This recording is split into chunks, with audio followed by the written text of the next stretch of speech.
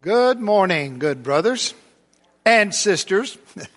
This is a beautiful morning outside, but also inside. You all are, it's just a highlight that Janet and I look forward to every year to be able to come because you're such a supportive, friendly, encouraging congregation, and I love it. In the sermon this morning, I intend to challenge us as perhaps never before. And I intend to do that with four, what I call arresting true statements. Here they are. Number one, life is short. Number two, death is sure. Number three, sin the cause. Number four, Christ the cure. 2 or 3 months ago, I was working a funeral in Bethany for the funeral home that I work for. I was attending the register stand, and there was the granddaughter of the deceased who had put together a picture album in honor of her grandpa. And she was showing that to one of her relatives, and she opened the front cover, and those four statements were on the front cover. She read those to this person, and I'm going, oh my land, I feel a sermon coming on.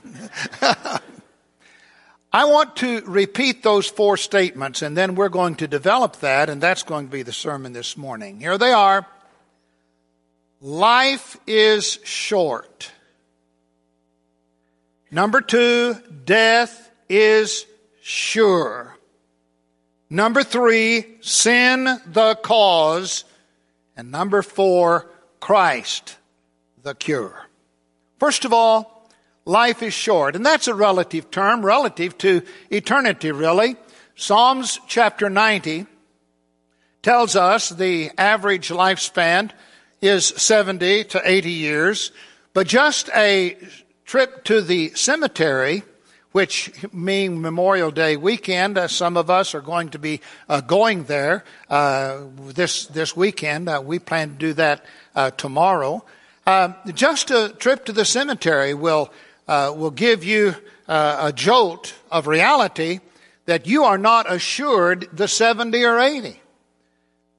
Life is at best short. James chapter 4 verses 13 and 14 says, "Go to now you who say today or tomorrow we'll go into such a city and continue there a year and buy and sell and make a profit, whereas you do not know what tomorrow will be like. What is your life? It is even a vapor that appears for a little time and then vanishes away. Instead you ought to say, if the Lord wills, we will live and do this or that." But the length of life is not really the issue here. It's the fact that this life is not all there is, and today is not guaranteed. At best, just a few days. And then Psalms 90 and verse 10 says, we fly away. We are made by God for God. And God is not interested in us being happy as much as us being holy and being prepared. And so here is the issue that I want to set forth. And that is this life is a dress rehearsal. It is preparation for eternity. And may we then realize that life is short. And if we aren't prepared now for eternity, we'd better get that way just as quickly as possible. In view of that, I want us to read Ephesians chapter 5, and I'm going to read verses 15 through 17. I think it's really wise advice. Ephesians chapter 5, now reading beginning with verse 15. Therefore, be careful how you walk, not as unwise men, but as wise, making the most of your time, because the days are evil. So then do not be foolish, but understand what the will of the Lord is. What is the Lord's will? He wants you to spend eternity with Him in heaven. That's His will. Understand, this life is just, as I said, a dress rehearsal. This is just preparation for eternity. And so may we live every day trying to be good and do good, and then when that is our last day, we will be ready.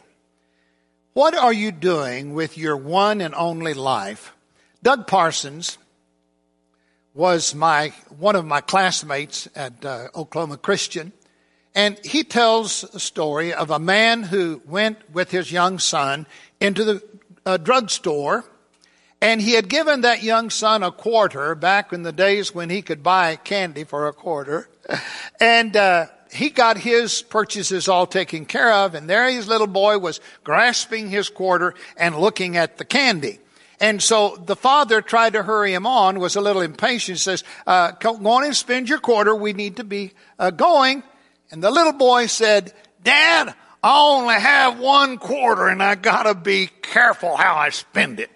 And I think that's pretty good advice. You have only one life. How are you spending your life? I'm very serious here. How are you spending your life?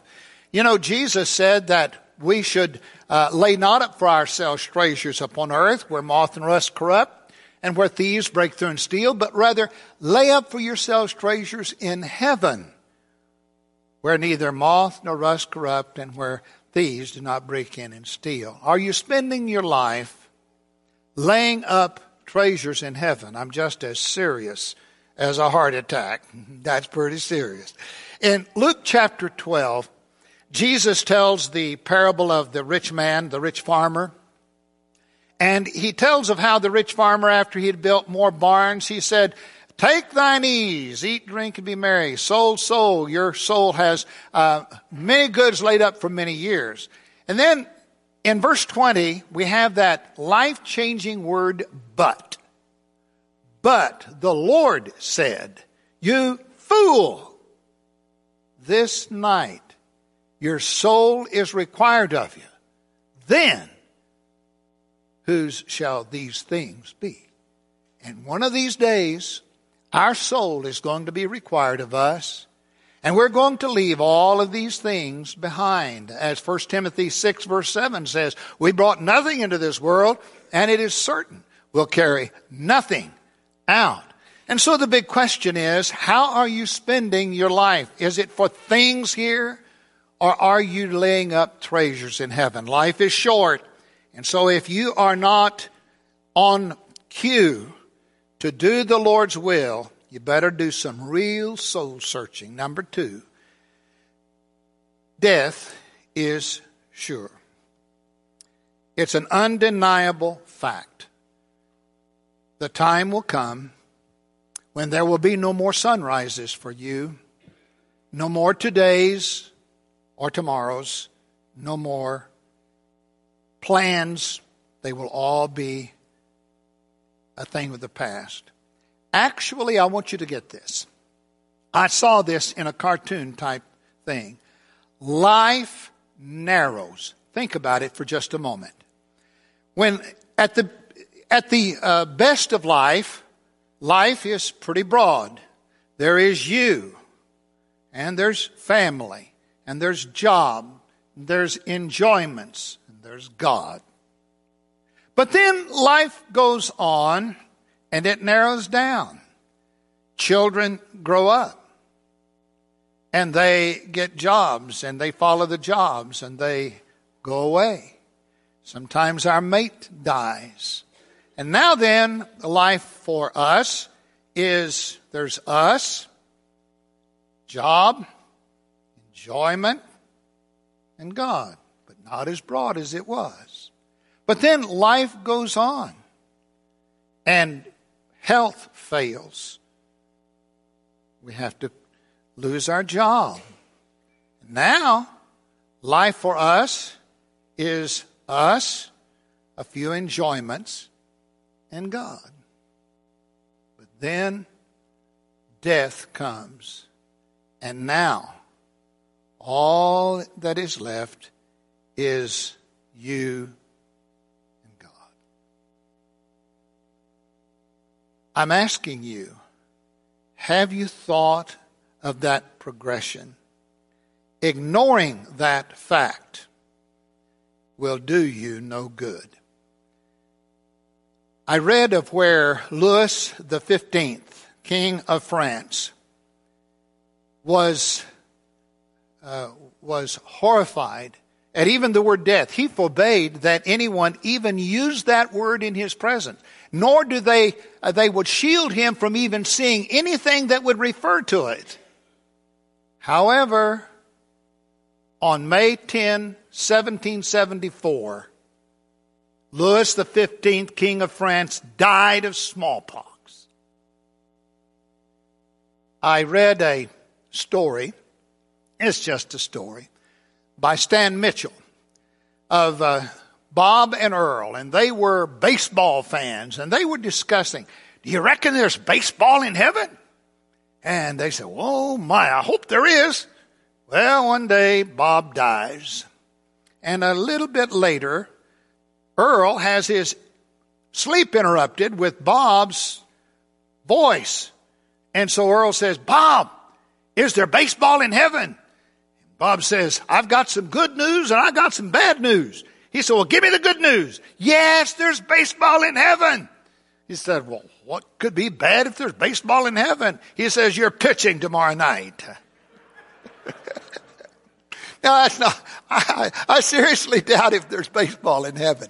But you get the point that at best, life is unsure and or uncertain, and death is very sure. There's an article entitled Magical Thinking, and it is a meditation on grief and marriage, but the opening lines say so much. Life changes fast. Life changes in an instant. You sit down to dinner, and life for you ends. It is true. Just a phone call, a knock at the door with devastating news, and life, the way we knew it, will never, ever be the same again. Statistics tell us every year in the United States, 40,000 people get in their car for a trip and never get back. Just read your newspaper. Just read your newspaper, and you will see how many just step out of life and into eternity at any unexpected time. I'm telling you, Ecclesiastes 8, verse 8, the King James translation says it right. As it says, no man has power over the spirit, neither has he power in the day of death, and there is no discharge in that war. The axiom is true. The young may die, the old must die. And so, life is short, death is sure, sin the cause. The very first warning in the Bible was to Adam and Eve, telling them not to eat of the knowledge of good and evil, because the day they ate, they would surely die. Well, they ate and they did die, and communication, open communication with God ceased at that point, and there was a stop limit to the life, and that spread to all of their posterity. Why? Because sin had entered the world. Romans 5 and verse 12 says, just as through one man sin entered into the world, and death through sin, so death has spread to all men, for all have sinned. Sin, the heartbreak, all of those things, even marriage breakups, everything goes back, and even disease. In fact, we have been so rudely, our lives have been interrupted by the COVID-19. I have an article by another co-worker of mine at Oklahoma Christian, and David Lusk. Some of you may know David. He's still working for the Lord's church in Texas. He had an article. In October 1347, trading ships from the Black Sea port of Caffa anchored in the harbor of Messina in Sicily with dead and dying men at the oars. As the men were taken off board, the doctors noticed the strange black swelling about the size of an apple in the armpits and groin, boils spreading over the body and skin turning black from internal bleeding. Within days, sometimes even hours, the men were all dead. And so began the strange, horrifying spread of the Black Plague, a disease so lethal that it spread throughout the whole world, killing hundreds of thousands.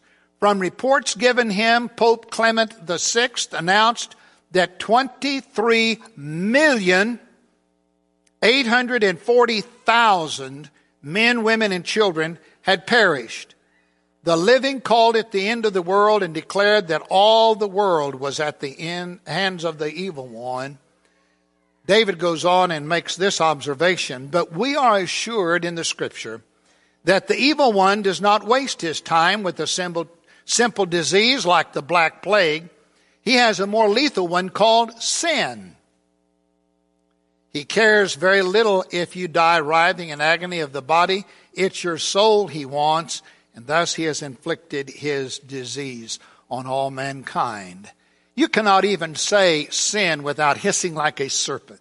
And so I'm telling you that sin is like a deadly disease, and we've got to deal with it. Carl Menninger, a leading psychologist of a generation gone by, once wrote a book, Whatever Happened to Sin? And in that, he said modern man has lost his sense of sin. And we have. That's part of the chaos that's going on in our world. But Galatians 6 verses 7 and 8 gives us a real awakening. As it says, be not deceived, God is not mocked.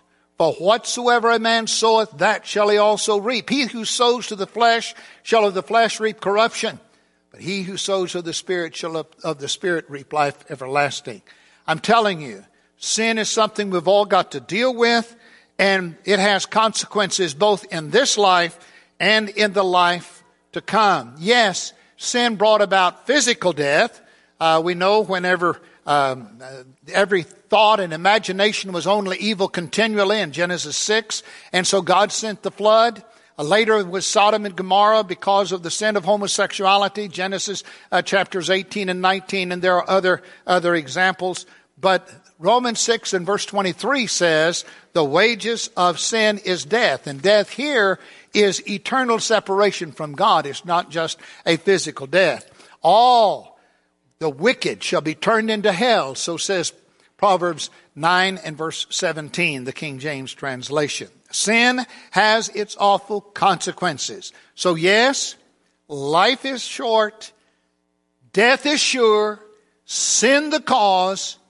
But I'm happy to tell you Christ is the cure. 1 John 3 and verse 8 says, the Son of God appeared for this purpose, that he might destroy the works of the devil. Yes, Jesus came to heal and to forgive. Revelation 1 and verse 5 is a key to the entire book of Revelation. It says, to him who loves us and released us from our sins by his blood. Isaiah 59 tells us that our sins have separated us from God so that he will not hear us. However, Jesus is the cure for all of that. As he says that, in fact, 1 Peter 1 verses 18 and 19 tells us that we're redeemed not with corruptible things, but by the precious blood of a lamb without blemish and without spot, Christ. So we can have the answer to that problem. Yes, 4 arresting true statements. That's what I've entitled the sermon today. Arresting, yes. True, yes. But that last one makes it all the difference in the world. That if we have Jesus Christ, we don't have to worry about those first 3. We just don't, because we've got Jesus on our side. 2 Timothy 1 and verse 10 brings it all together. As it says, now has been revealed by the appearing of our Savior Jesus Christ, who abolished death and brought life and immortality to light through the gospel. The gospel is the death, burial, and resurrection of Christ. And when we're baptized into Christ, we reenact that death, burial, and resurrection, and we then are prepared. No matter what comes, we are ready. Now, I want to end my sermon this morning with a true illustration by Hardeman Nichols. Hardeman, I know I've heard him preach, a wonderful gospel preacher, the son of Gus Nichols, a famous gospel preacher also. One evening at worship, one of Hardeman Nichols' members, he was 1 minute he was singing a song, and the next he slumped over as his soul left his body. True story. Brother Hardeman says of this brother, he was prepared, but he wasn't ready. And he explained, prepared in that he had obeyed the gospel. He had continued to grow as a Christian, but he did not anticipate that this was the last day of his life. Well, that night later, that evening, Brother Hardeman took an elder and went to see the grieving widow. And as he was there, he looked around, he saw the comforts of living, and his eyes settled on what was apparently the easy chair of that man. And on a little side table, there was commentary that was open. His Bible was there, and there was some notes. And the wife saw what Brother Hardeman was looking at, and the elder that was with Hardeman asked, was he preparing to teach a class? And she said, no, he was just reading for his own benefit. Oh, what a way to spend your last day. He was just reading scriptures for his own benefit. And then he went to worship. And as he was singing, his soul left. I hope that gets next to you. I was told that because we do not have any elders in the congregation this morning, I was not to offer an invitation. And so I'm going to end my remarks with a prayer, but I'm going to tell you that if I can assist you, I'll be here for today. I would be most happy to do that if that is what you want. I'd like for us to now close with a prayer. Our gracious, loving Heavenly Father, we are so thankful for the precious promises and for the effectiveness of Jesus' blood to wash away our sins. Oh, Father, help us to realize this is not television. Life is real. And help us to realize that we need to prepare so that we can be with you throughout eternity. Bless each one of us as we anticipate the fact that we will not always be here, but that there's a great eternity beyond. This is our prayer in the name of Christ. Amen.